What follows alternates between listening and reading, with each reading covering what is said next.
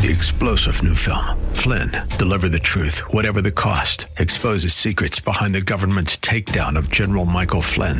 Flynn knew what the intel world had been up to. He ordered the first audit of the use of contractors. This set off alarm bells. He told the truth. He was the most dangerous person for Donald Trump to hire. They had to get rid of Flynn. Flynn, deliver the truth, whatever the cost. Available now. Watch it today. Go to salemnow.com. salemnow.com. Yes, it is, and welcome back as we head into hour 2 of our daily 3-hour tour. It's a delight to welcome someone to the show for the first time, someone I've been reading for a long time, someone I have mutual friends in common with, but have not had occasion to have on before. Glad we do now. Privileged to bring to you Josh Hammer. He is the editor of the opinion section of Newsweek magazine. Opinion editor at Newsweek, Josh Hammer. His piece in American Greatness, Moral Clarity versus Moral Depravity in Israel and Gaza, is a must-read. Josh, thanks for spending some time with us. Really appreciate it. You bet. Thanks so much for having me. Can I do this with you? I do this with every first-time guest. I just think it's something the audience seems to appreciate. Tell the audience a little bit about yourself as a first-time guest here, how you came to be doing what you're doing, you grew up, whatever you want to say. Sure. Yeah, no, happy to do that. So, yeah, I've been the opinion editor of Newsweek now for a little over a year. Hard to believe they would hire a conservative of my kind of public volume, but such is the peculiar state of my company, and that's a good thing, to be clear.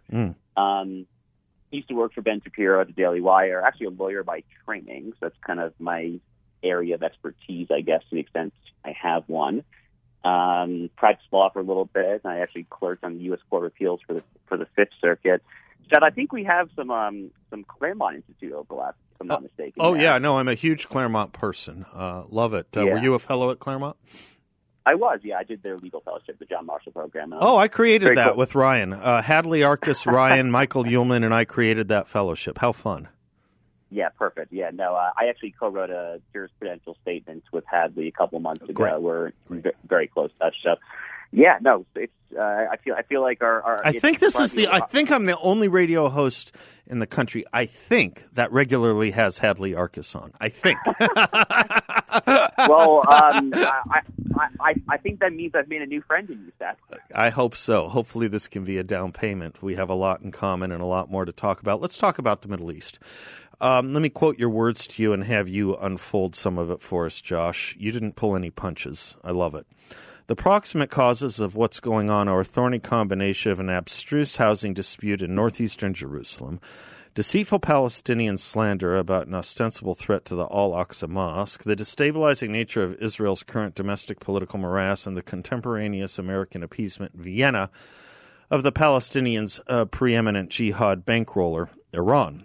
But the immediate aggressors, as per usual, are clear. Hamas, the internationally recognized Gaza-based terrorist outfit, whose founding charter calls for the murder of every Jew worldwide, and the Fatah-dominated Palestine Authority, ruled in profoundly corrupt fashion by serial jihad insider Mahmoud Abbas, a Holocaust denialist, now in his 16th year of his first 4-year term. Josh, unpack it for us. That's a pretty good table of contents. Unpack what we're seeing in Israel right now.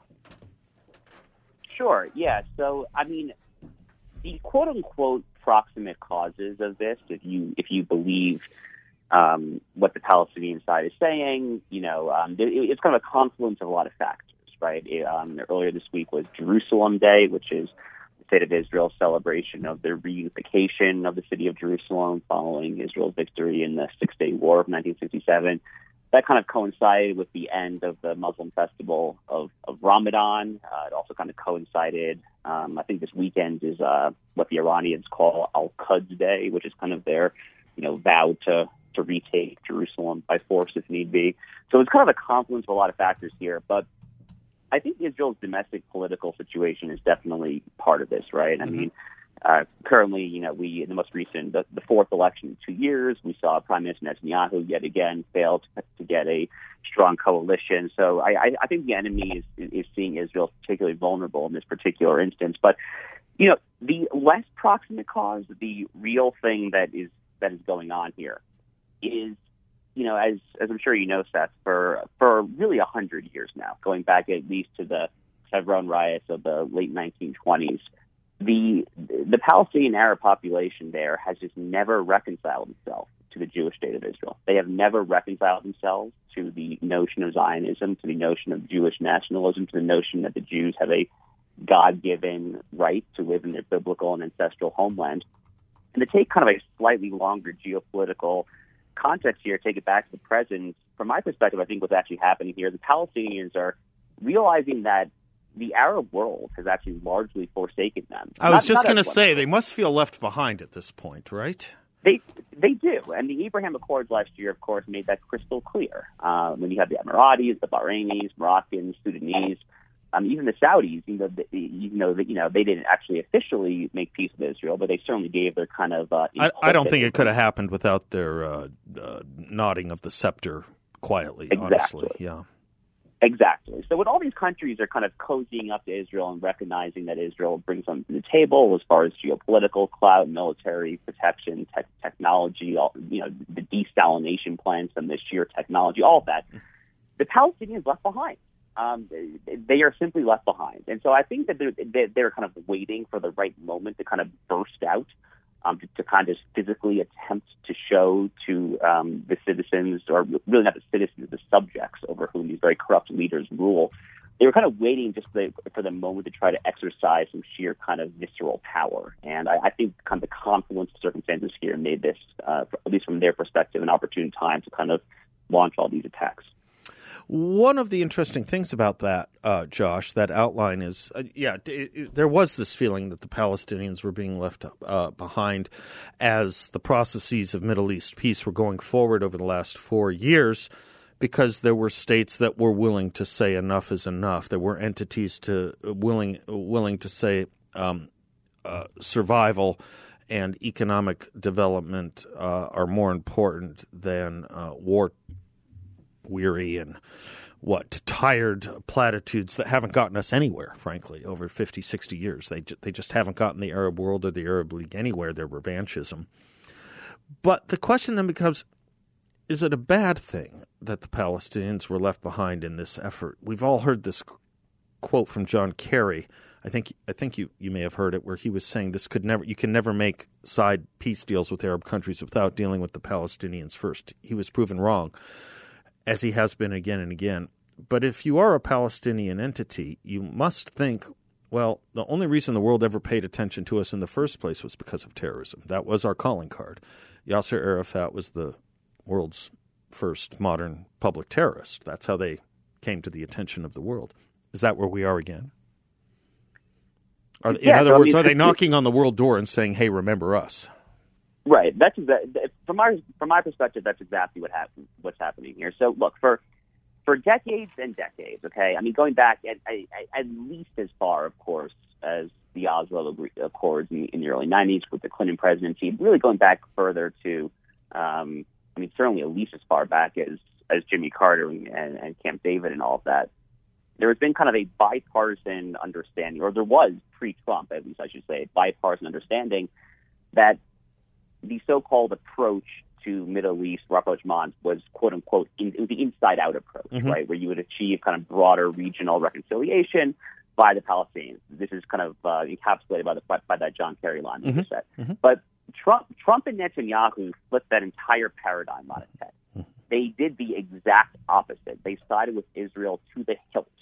They did everything imaginable that you could possibly do. They recognized, or they said that quote-unquote settlements in Judea and Samaria are not per se illegal. They recognized Israeli sovereignty of the Golan Heights. They closed the PLO mission in Washington, D.C. I mean, I could go on here. The embassy, obviously, they did everything imaginable to side with Israel and basically to communicate to the Palestinians that they were second fiddle. Well, also what you would call moral clarity. They said once and for all what side we're on without any quibbling, I suppose. Quibbling. Absolutely. Right. Absolutely. Right.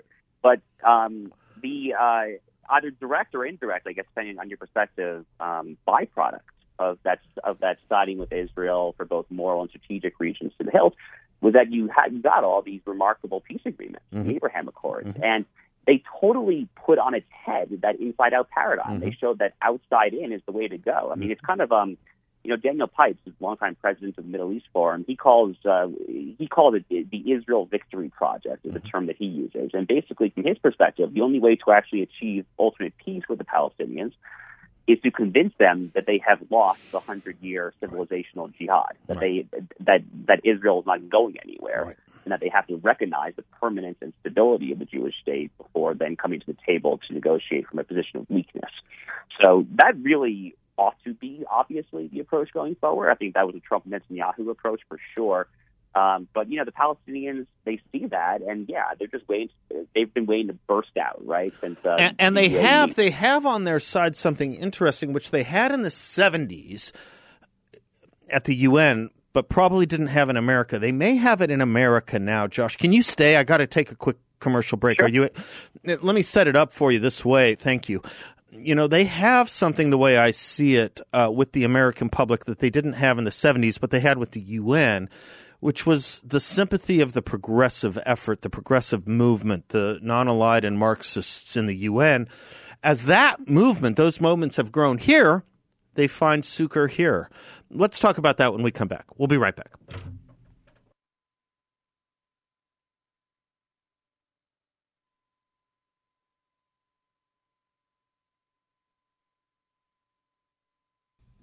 Welcome back to the Seth Leibsohn Show. Josh Hammer is our guest. He's the opinion editor of Newsweek. His piece at American Greatness, Moral Clarity versus Moral Depravity in Israel and Gaza.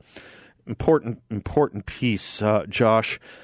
Towards the end, you get into what I was just kind of opening up as we went into the commercial break. You were talking about this interesting thing that's taken place here with the American left and the media.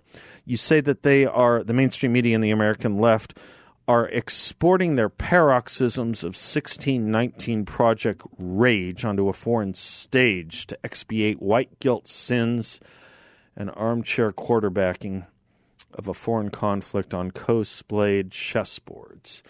This is kind of what I was getting about. In the 70s, we didn't have an active Marxist progressive organization movement in America, at least not one that had seized a major political party. That's different now, isn't it?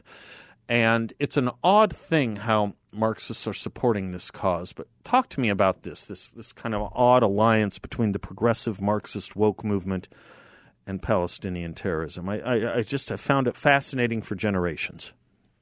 Yeah.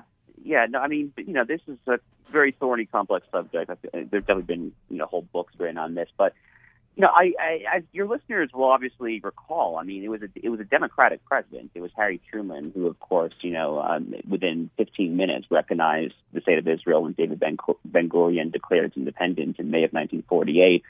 And, in the 1950s, during the Eisenhower presidency, there was the Suez Crisis. I mean, Eisenhower, of course, was a Republican. So for those first and then, of course, JFK, when he came in the early 60s, despite his father, being quite the anti-Semite, he himself was a pretty strong Zionist. So for the first, 15 to 20 years of Israel's existence, it almost looked like the Democrats, in retrospect, were probably more consistently stronger supporters. I guess my reading of the history is that things started to turn a little bit after the 67 war, after the Six-Day War.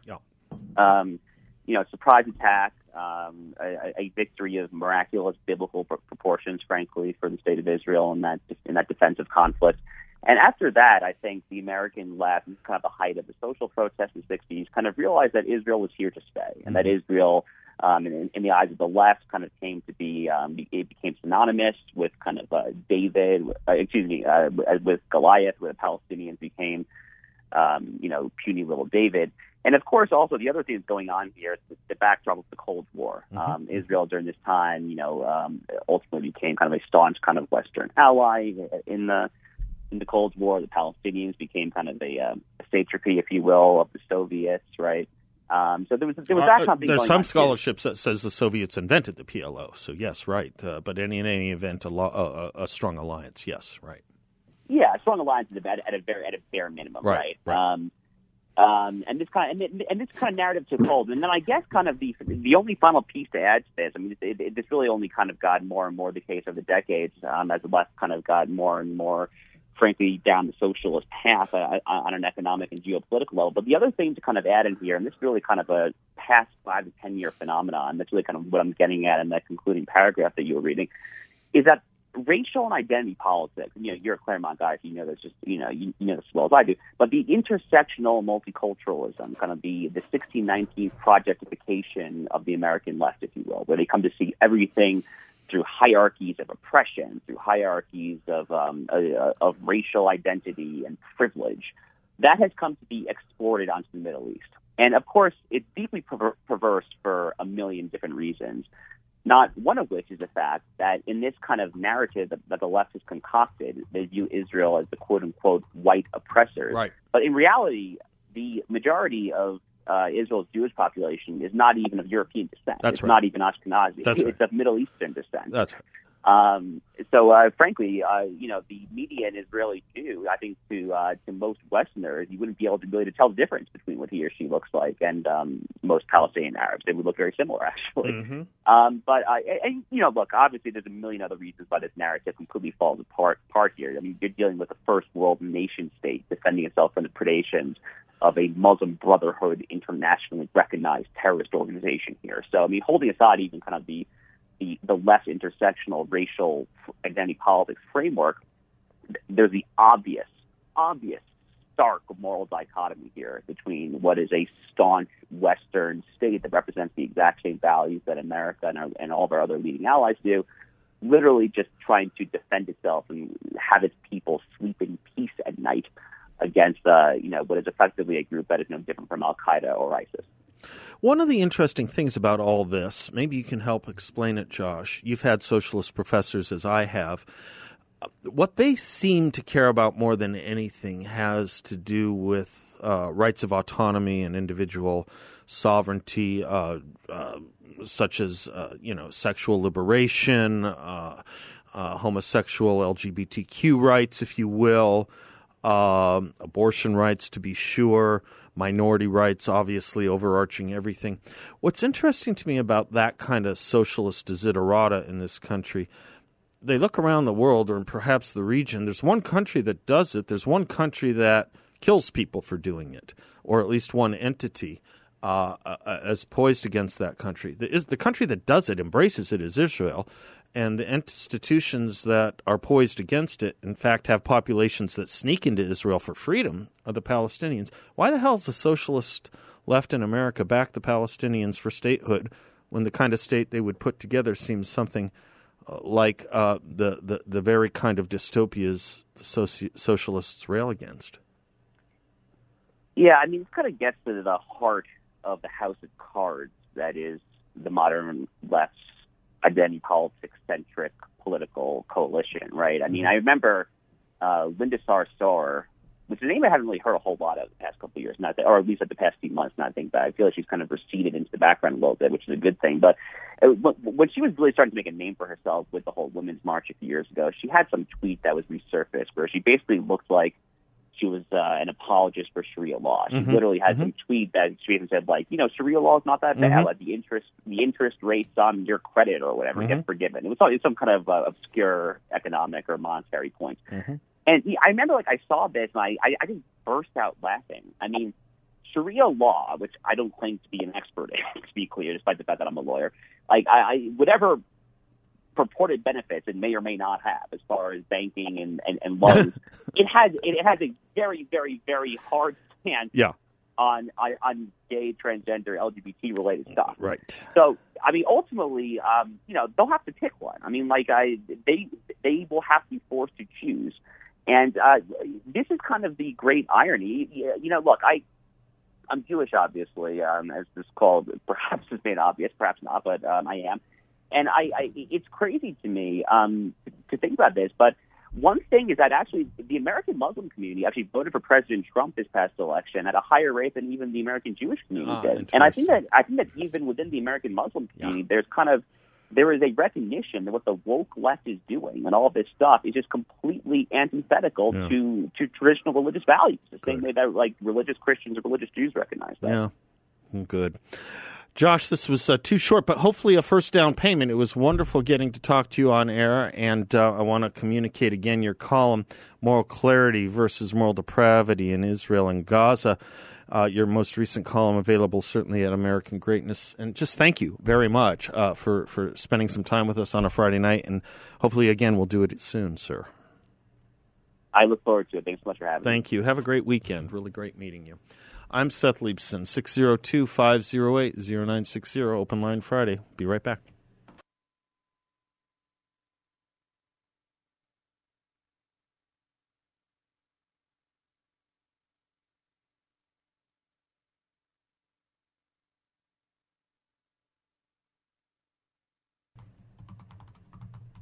Welcome back to the Seth Leibsohn Show. There's a little bit Brisbaugh there for you with Wayne Newton. Oh, my gosh. Look who's here. This is great. One of our favorite callers, John in Peoria. Hi, John. How are you? Hello, Seth. How are you, sir? I'm good. What's for dinner? It's so funny because I knew you were going to...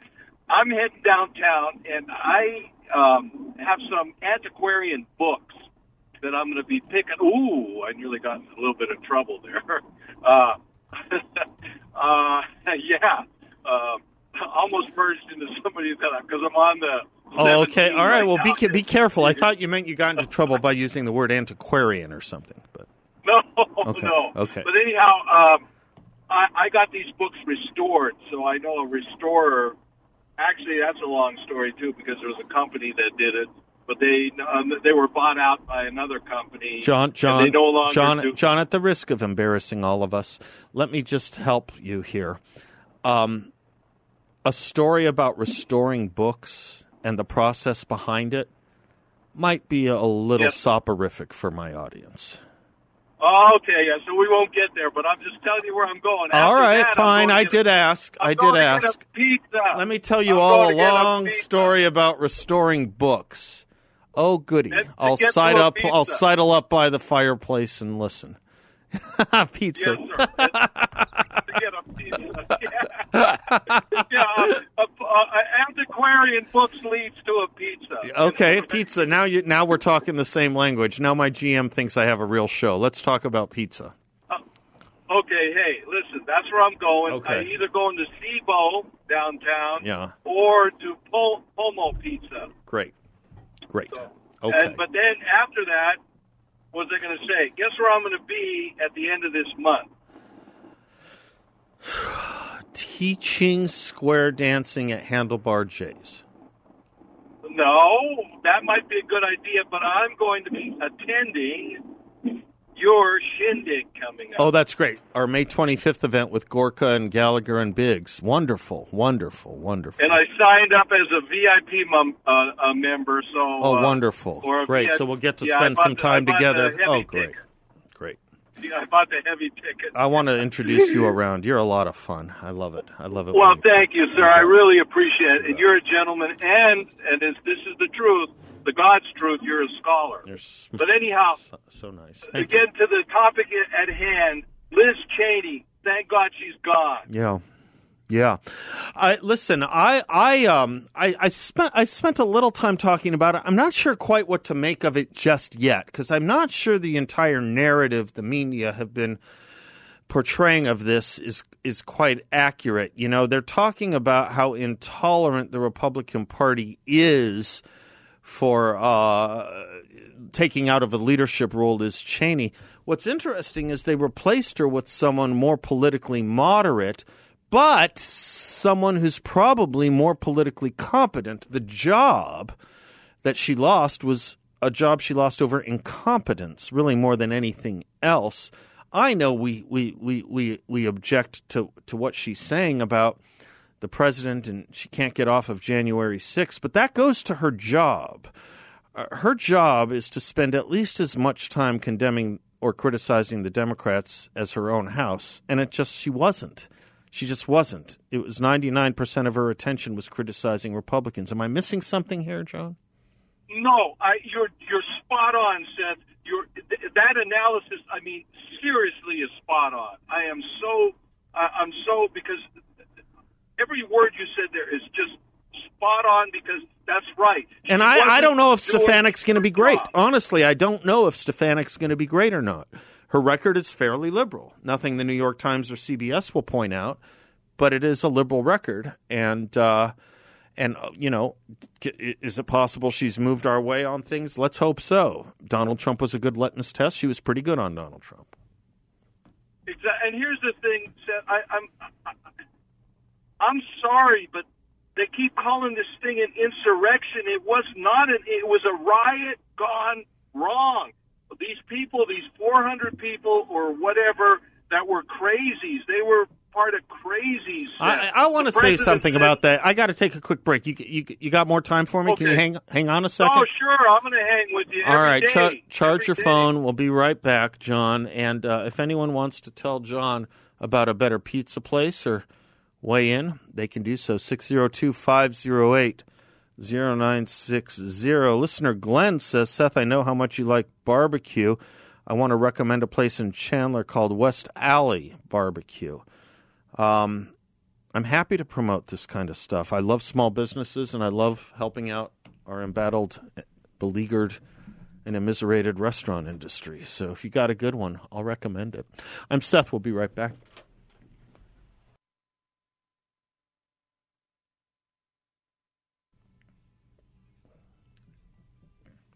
Welcome back to the Seth Leibsohn Show.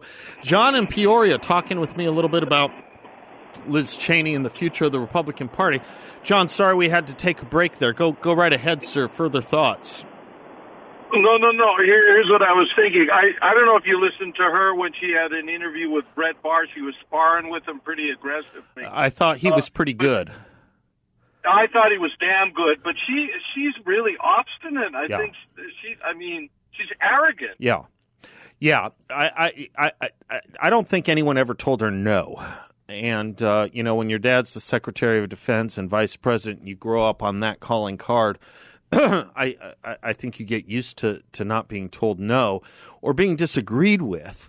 But, I'll tell you, she had to go. A year or two ago, 3 years ago, we were delighting in talking about her tweets and her sparring with the squad. I don't know if you remember, if the audience remembers how much she used to do that. And it seems that it just got replaced. All that energy and really, brain power, she has some, all of it was just targeted against her own house over the last 6 to 8 months, or at least since the election. And you're absolutely right about this insurrection business, John. One thing I don't want history to do is burn in amber the notion that this was one. There were no weapons charges. There were no weapons shown. The only person that was killed as a result of the riot was someone on the side of the rioters. I think it's a scandal that we don't know more about that shooting, to be honest with you. The early stories about it were lies. The numbers were lies. And the entirety of the conservative movement that I know, John, or at least that I have been involved with and part and parcel of, denounced it.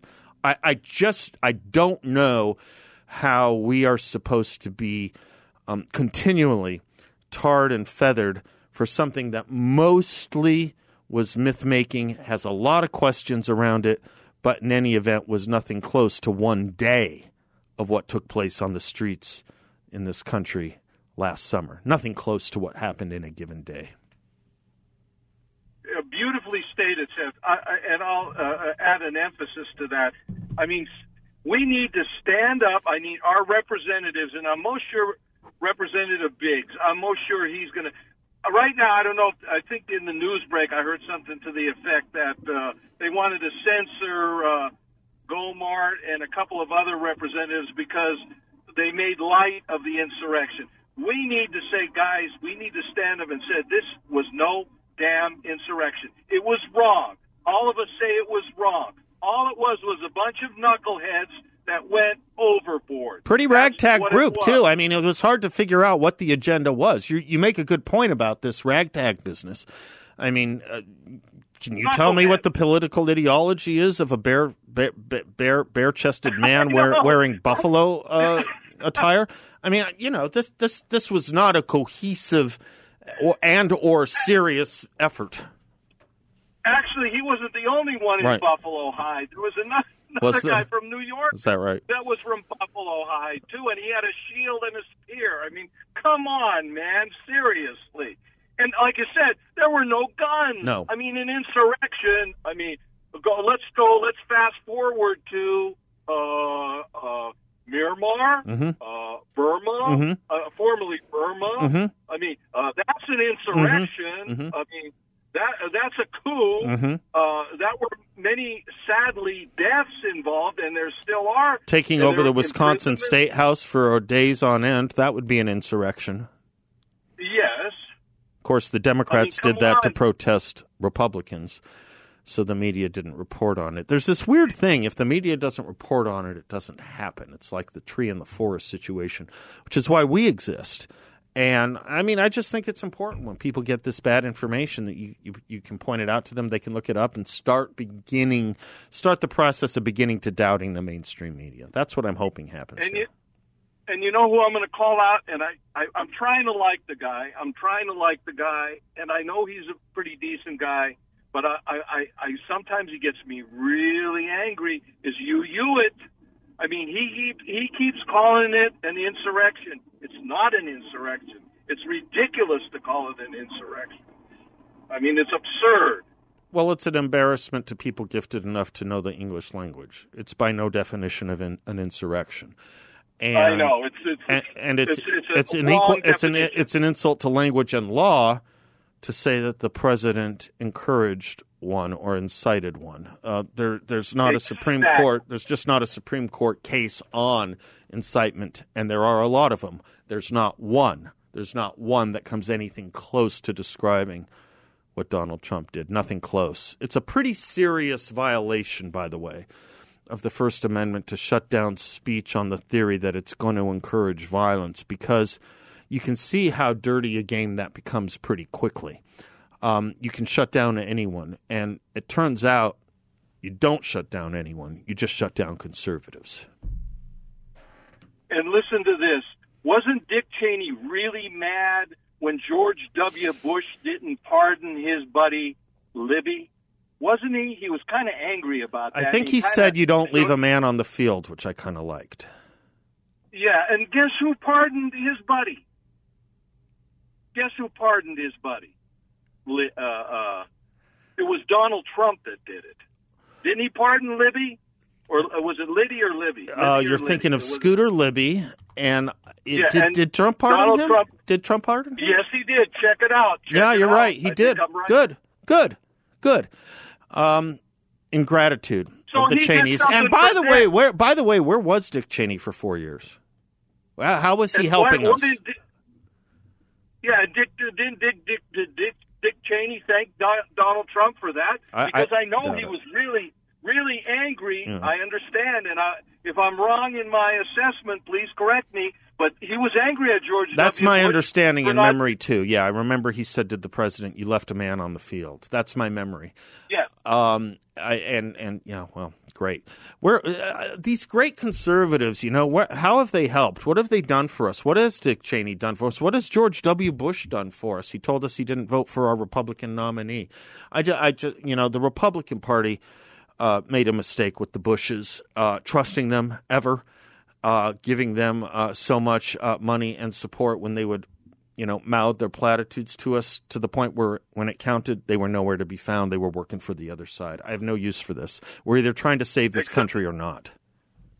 Except for George P. Bush. God bless him. Liking that guy. I'm liking him a lot. Yeah. Yes, I am. I do. And you know what? He's kind of even. He can be to his parents what John was to Joe Kennedy. Yeah. Maybe. Yeah. Maybe. Yeah. John, it's lovely hearing your voice. Don't wait so long. I'll look forward to seeing you. You bet. I can't wait. I'll look forward to seeing you, and I'll come up and we'll shoot the breeze. Yeah, but don't wear any buffalo regalia. I was going to wear my cowboy hat, but maybe I'll do that. That we can have. We could all cowboy up a little more. Thanks, John. I'll be right back.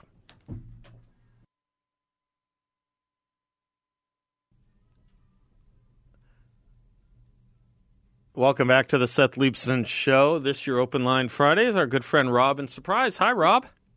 Well, hi, Seth. First of all, I got to tell you, your monologue really moved me a lot. Thanks. And I think a lot of it had to do with, I have a feeling we had a very similar musical upbringing. Mine was in Wisconsin, of course, but, you know, the influences that you had, meaning trumpet people like Maynard, I had my Buddy Riches and all of the other drummers that were great back in the 60s and 70s that weren't the rock musicians. They were the real, serious, percussive musicians. Yeah, the virtuosos, yeah. Yeah, the people that, you know, dedicated their lives to their craft. Yeah. And I think, you know, that's a very great similarity. Also, I do have to mention... I think a lot of us had these kinds of music teachers, Rob. It might have been a generational thing, but the reason I say that is you and about 8 other listeners emailed me saying they could relate to that story. Different teacher, different circumstances, but they had music teachers like this. I think these great music teachers, some of them, one of mine once told me this, taught us a lot, and only a small amount of it was about music, actually. Well, yeah, I mean, that's a good point, too. I think, I took music theory class in high school, and we had, incredible directors and a lot of people who ended up going into music for a living from my high school class.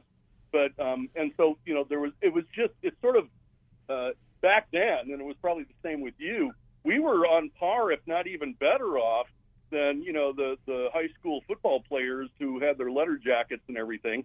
And it was cool to be a good musician. I mean, you had to be good at it, but not, you know, average. But if you were serious and you practiced and you took private lessons, you could, well, we got the check. Yep. Yeah. Let's face it. Anyway, first of all... You and I had a very different upbringing, it sounds like. Well, okay. All right. Maybe, but right. I don't know. I think you're hiding something. Anyway, no, I'm not. I would like to volunteer myself to go to the border with you, and here's why. Number one, I actually, when I was a Foreign Service officer in Juarez, I spent a lot of time with the Border Patrol guys, and they actually took us on tours around the El Paso sector. And we went out day and night and drove around in their vehicles, and they showed us, you know, using night vision goggles and everything where all the people were coming across. And I do have a bit of expertise in that area. So I'm volunteering myself, and I know that probably won't work, but who do I need to talk to get on that list? And I'm not a radio talk show. Do me a favor, Rob. This was a short segment, and I know you got more in your kitty there. Give us a call in a few minutes. Speaking of the border, I have Andy Biggs coming up, so give Andy his say, and if you want to hang on, we'll go back to you. Oh, gosh, look at this great call. Historical Writers Defending America. Can't wait to get to that, too. Room for more, 602-508-0960. But first, our chairman of the Freedom Caucus coming right up.